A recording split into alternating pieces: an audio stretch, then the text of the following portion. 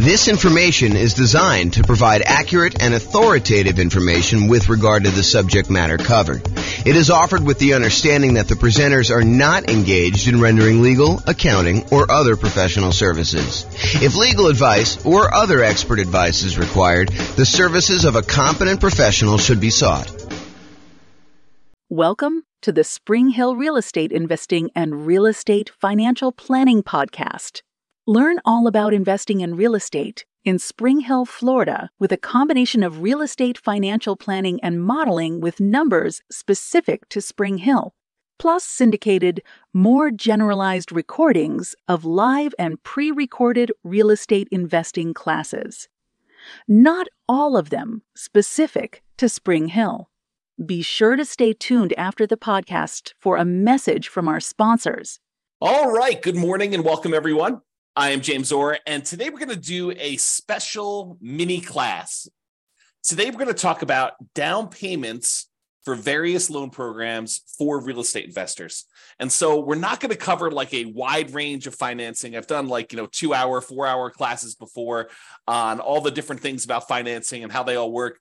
But today we're really going to focus in on just the down payment part of it. And there's a lot more to know, and there's a lot more we're going to cover in future classes. However, today is just about down payments. So let's jump right in.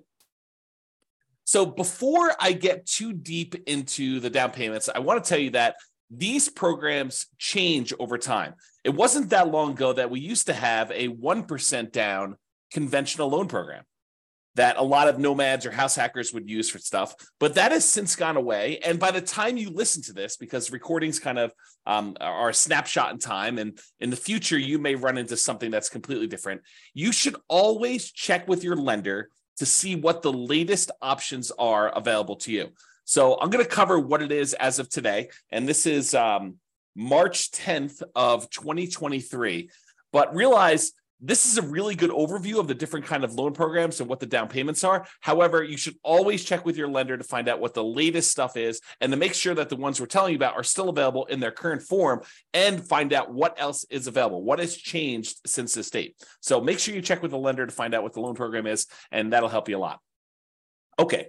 So a lot of what I'm going to be covering here on the next slides, one slide is going to go over all the different down payments, but a lot of what I'm going to cover on the next slide, we're talking about the minimum down payment you could use if you wanted to get that loan program. So we'll talk about, FHA being a 3.5% down loan program. However, you could decide, and in many cases, you should decide, because it will be advantageous to you, to put more down when you get certain loan programs. And we're going to do an entire class on this idea in the future, and I'll show you how the returns change and the characteristics of risk change based on how much you put down on a particular loan. But today, for the sake of this particular class, we are focused only in on the down payment, and specifically the minimum down payment you could put down in order to get these particular loan programs. Okay, this is it. This is the whole thing, okay? So these are the different down payment programs, different loan programs, and the different down payments that they require. And I broke them into kind of like two major categories. I call one category the owner-occupant category, and the other one the non-owner-occupant category. And you might be thinking to yourself, James, I thought the name of this class was something like real estate investor with down payments for various loan programs for real estate investors. So why are you even talking about owner-occupant loans? Well, the reason I'm talking about owner-occupant loans is there are strategies that a lot of real estate investors use where they get owner-occupant loans. They opt to move into the property as part of their real estate investing strategy. So, for example, some people want to do house hacking. They want to buy a property where they rent out a part of the property to someone else. The most common example of this is imagine buying a duplex. When you buy a duplex, you move into one part of the duplex in many cases, and then you rent out the other side. I think the dream for a lot of house hackers is to go buy like a fourplex where they could rent out the 3 other units, they could live in one, and the rents from the 3 other units will cover all of their payments on the entire thing, so that they're living for free. I think that's a dream of a lot of house hackers. So some of these owner-occupant loan programs could be used for house hackers or nomads. Nomads, if you remember, are people that buy a property as an owner-occupant.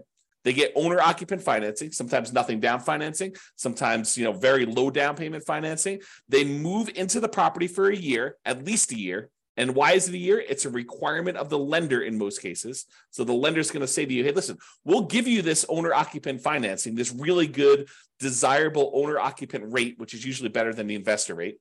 And we'll allow you to put less down in order to buy this property. But we require that you move into the property within 60 days and that you remain in the property for a full year. After the year, you can move out and convert it to a rental if you want to. But for the first year, you need to be living in that property. So nomads, what they do is they move into the property, they live there for a year, and then they buy another owner-occupant property, usually with nothing down or very low down payment. Then they move into that one, they convert the previous one to the rental, and they repeat this process until they have as many rentals as they desire. You could do it for 1, 2, 3, 4, 5, 6, 7, 8, 9, 10, 11, 12. You could do it more than 10, which a lot of people think the traditional loan limit is 10. And that's true for non-owner occupant loans. But if you're moving into a property, there's actually no limit as of right now. And that could change over time too.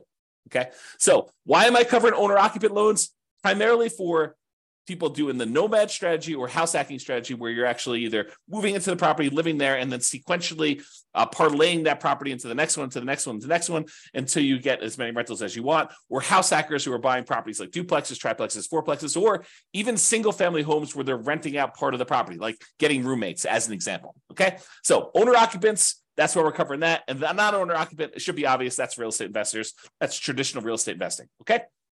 All right, so let's talk about the owner occupant properties first. So let's talk about the 3 0% down loan programs that are available to you. Okay. And you might be saying 3? I only thought I knew about 2. Yeah. So there's 2 really, really common ones, kind of federal programs. And then there's a lot of local banks that will occasionally offer nothing down loan programs. And you got to go find them in your local branch. So we'll cover that one first. So basically, if you know of a local bank in your area that is offering a nothing down loan program, and it varies by area. I can't guarantee that this one will exist for you, but you can go find local banks that are doing nothing down. Okay, so go ahead and look for those. That's it. All right. The VA loan program is one of the other nothing down programs, and it requires that you have VA eligibility. So if you served in the military, and in some cases, if your spouse or parents served, I think there's some weird carve-out exceptions, but go check with your lender to find out what the eligibility requirements are for those. But usually it's when a person is a veteran, they served in the military themselves, and they have VA eligibility, they can get a nothing down loan program in order to be able to buy a property. So you can buy a property, nothing down. I'm not really covering PMI, but if I think about it here while I'm doing it, I'll sort of mention it. So VA technically doesn't have PMI. They have what's called a funding fee instead. Basically, instead of paying a big lump sum private mortgage insurance payment upfront to kind of cover the lender, in that case, VA charges a upfront fee in order to protect the lender who is guaranteeing the loan. So the Veterans Administration who is guaranteeing the loan for the individual lender doing the VA loan. Okay, so basically it's a nothing down loan. It does require a funding fee. You can finance that funding fee instead of having PMI. The other nothing down loan program is the USDA loan program. That's the U.S. Department of Agriculture program. It is designed primarily for low income borrowers buying in rural areas. So are you going to be able to buy this usually in like a big city? No, probably not. But if you move to the outskirts of the city, you may find areas that are USDA eligible. And if you meet these certain income requirements, you may be able to get those special loans and be able to get a nothing down loan program there. And similarly to VA, technically it's not private mortgage insurance, but there is a upfront funding fee for the USDA loans. And there's also an annual fee for the USDA loans. That's sort of like an equivalent of PMI. Yeah, PMI, we're going to do a whole class on PMI, but PMI, the basic version is it's insurance that you as the buyer of the property pay to protect the lender in case you default. The lender would prefer that you put 20% down, but they say to you, hey, look, okay, I would prefer you put 20% down, but if you're not going to put 20% down, I would still consider making you this loan, but I want some protection in case you default, in case you don't pay, that if I have to go foreclose and I'm going to get all my money back. So what we'll do is we'll have this third party, this private mortgage insurance company that you're going to pay to protect me in case you default. And as long as you do that, I'm okay making you this loan with less down. In some cases, 5%, 3%, 0%, 3.5%. So they'll go and they'll bring in this third party company, third party private mortgage insurance company who will protect them, and you're going to pay for it, for allowing you to put less than 20% down. That's the way to think about it. Okay, so we've covered the VA loan, nothing down loan program. You usually have to be a veteran in order to get that, so it's limited in who can get it. The USDA loan program, which requires rural property, which means that you will need to buy a property in a rural area. And you can look on the USDA website in order to find out which properties are eligible, which areas are eligible for USDA loans, or ask your lender to help you. They can tell you about that too. Or some local banks will have nothing down programs. So those are primarily the three nothing down loan programs. There's some other ones where you can negotiate that. We're going to cover those here in a little bit, but primarily those are the most common sort of nothing down loan programs available to you. Then the next one is conventional financing. Conventional financing is as low as 3% down. So you can get a conventional loan with 3% down. And then the next step up for conventional is usually that 5% down loan program, which is usually a little bit better from a private mortgage insurance rate, usually a little bit better interest rate. But you can go ahead and get either 3% down or 5% down. Sometimes conventional will have these special programs. I was to mention at the beginning that they had a 1% down loan program not that long ago, but I don't think that's available anymore. Check with your lender to see if it's available at the time that you're about to get your loan, but that's something for you to consider as well. And then, of course, they have the 15% down, 10% down, 7% down, 11% down, 20% down, 25% down. You can put different amounts down. It's not like you have to put exactly 3%. Okay. So conventional, as little as 3% down. FHA loans are 3.5% down. And I'll mention this now too. So the two loans that you could use that are sort of the main loans that you could use to owner occupy and be able to buy multifamily properties are VA and FHA. So if you want to buy a duplex or a triplex or a fourplex, you can use VA financing in order to do that. You got to move into one of the units, or FHA financing in order to do that. You got to move into one of the units to do that. But you can use those to buy duplexes, triplexes, fourplexes, and in addition to single family homes with them. Usually can't do that with the USDA loan. Usually can't do that. A lot of the local banks you can't do it with, but check with them. Maybe their program does allow it. And the conventional loans, you can't do that with low down payments like 3%. I believe, and definitely check with your lender because I'm not certain on this one, but I believe the multifamily properties where you're going to own or occupy with conventional, I think those start at either 20 or 25% down. Okay. But again, check with your lender. That's one I'm not sure on. Okay. All right. So we've covered VA, USDA, and your local bank being the nothing down programs. Conventional 3%, 5% are the two most common low down versions of that particular loan program. FHA is 3.5% down. And then we've got two that I'll kind of group together: private loans and creative financing. So private loans is when you're sitting at the Thanksgiving table and you're talking to grandma about how you're buying real estate and how you're getting these loans from banks that are in the 6, 7, 8, 9% range. And she's like, well, I got this CD and the CD's at 2%. Man, I wish I could earn more than 2%. And you say, well, grandma, how about we kind of work together here? You've got $400,000 in your CD. I want to buy a property that's going to need a $400,000 loan, and I'm looking to pay 7%. How about I pay you 4.5%? We'll kind of split the difference somewhere in there, and that would be better for you, and it'd be better for me. Grandma's like, that sounds great. So private loans are individuals who are not in the business of loaning money, and you go and negotiate terms for them loaning you money. It's talking to someone like grandma. So there's a misnomer out there about people going out there and seeking, private funding or something like that. If you're looking for private funding and someone offers that, that's like a service that they offer, that's a hard money loan, right? They're a hard money lender. Okay? They're not really doing private loans. That's sort of like an individual who's not usually in the business. That's how I differentiate them in my head. Some other people may have different definitions, but that's how I differentiate them. A private loan is someone that you go to that you're asking to make a loan who's not typically in the business of loaning money. If you're going to someone who's in the business of loaning you money, that's a hard money lender, okay, which we'll cover when we talk about non-owner occupant. So private loans, the amount of down payment you negotiate with grandma is wide open. Grandma may say, I'm okay with nothing down. Grandma may say, I want 10% down. Grandma may say, I want 50% down. And then you got to decide if you're willing to play with grandma's terms. So you got to understand that the terms of these private loans is completely negotiable. They're not written down anywhere because you're talking to an individual who's not in the business of making loans, and you're actually the buyer in this particular situation, and you're coming with a meeting of the minds and trying to figure out what is acceptable to them, what's acceptable to you, what works, what's fair. Okay, so it's completely negotiable as to what the down payments are. Similarly with creative financing. Creative financing is a lot of times when you're going to the seller of a property and you're negotiating terms to be able to buy that property creatively.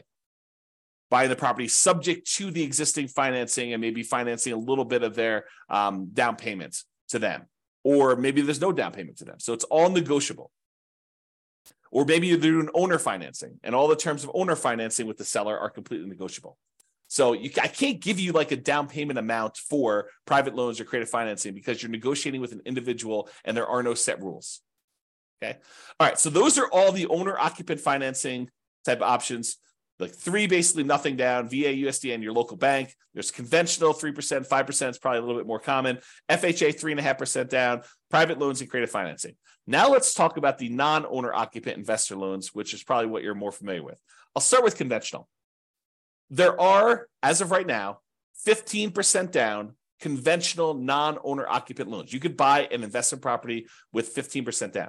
Now you're going to have a slightly higher rate. And you're going to have private mortgage insurance because you're putting less than 20% down on usually on those loans. Okay. Or you could bump up to 20% down and you can have no PMI. And a lot of times people will actually voluntarily put more down when buying conventional loans, non-owner occupant, because the interest rate tends to improve. And the jump usually from 20% to 25% is usually significant enough that if you can, it's probably worthwhile doing that to improve cash flow, which we will talk about in another class, okay? But conventional, as low as 15% down with PMI, 20% down without PMI. Hard money loans, we talked a little bit about that. We talked about private loans. Hard money loans are for people in the business of loaning money. They typically are short-term commercial loans. Think a loan for someone doing a fix and flip, and that's probably the most common version. They want to go buy a property that they're buying at significantly below market because it needs a lot of work. They're going to a hard money lender, and the hard money lender says, okay, I'll loan you 70% of the after repaired value of the property. And I will loan you that for 6 months so that you can get the property, purchase it, rehab it, and then refinance it or sell it and get out of that loan. And these can be nothing down. You know, a lot of these lenders for hard money loans will say, look, I will allow you to buy a property and, you don't have to have any money in the deal as long as the deal is good enough. If the deal is sort of like marginal, they may say, look, I want 10% down or 5% down or 20% down. It's negotiable too. But again, these are all over the place. There's a lot of range in what they are, but they can be nothing down. And then commercial loans. Commercial loans are usually for purchases where you have 5 units or more. The financing changes from 1 unit, single family homes, condos, townhomes, those types of things, all the way up to 4 units, duplexes, triplexes, and fourplexes. After that, the financing changes considerably to these commercial loan products. A lot of the commercial loan products, not all of them, but the majority of them are not fully amortized loans, and they are not 30-year fixed rate financing. A lot of them have balloons or interest rate adjustments in them. Okay. And most of these commercial loans are 20% down. All right. That is the down payments on all the different loan programs. So in conclusion, always check with your lender for the latest information about different loan programs. They change. Just because I told you about these today doesn't mean that you'll call up tomorrow and the loans won't be slightly different. They can change over time. Some of them may go away. Some of them may add more. Make sure you check with your lender and ask them, what are all the different options available to me? I want to be able to evaluate all of them. Okay. You can, and sometimes should, put more down. And it may be advantageous for you to do so. Okay. And there's a lot more to loans than down payments. I covered just the down payments to kind of keep this discreet and covered in a very small topic in a very small amount of time. But there's a lot more to loans, and we're going to cover those in future modules. All right. This has been James Orr. Hope you enjoyed. Bye-bye for now. With home prices up, mortgage interest rates up, and rents up, but not quite enough to counteract the higher prices and interest rates. Cash flow on rental properties in Spring Hill is harder than ever. Book a call with the Real Estate Financial Planner to apply our proprietary 88 strategies to improve cash flow on your rentals. See the show notes for a link to schedule your call and improve your cash flow today. If you're a real estate agent, lender, or professional in Spring Hill that wants to help our real estate investor listeners, consider reaching out to learn about collaboration opportunities with this podcast. We'd love to add more value to our listeners by having you assist our investors buy, sell, and finance their real estate investments. See the show notes to schedule a call to discuss collaboration opportunities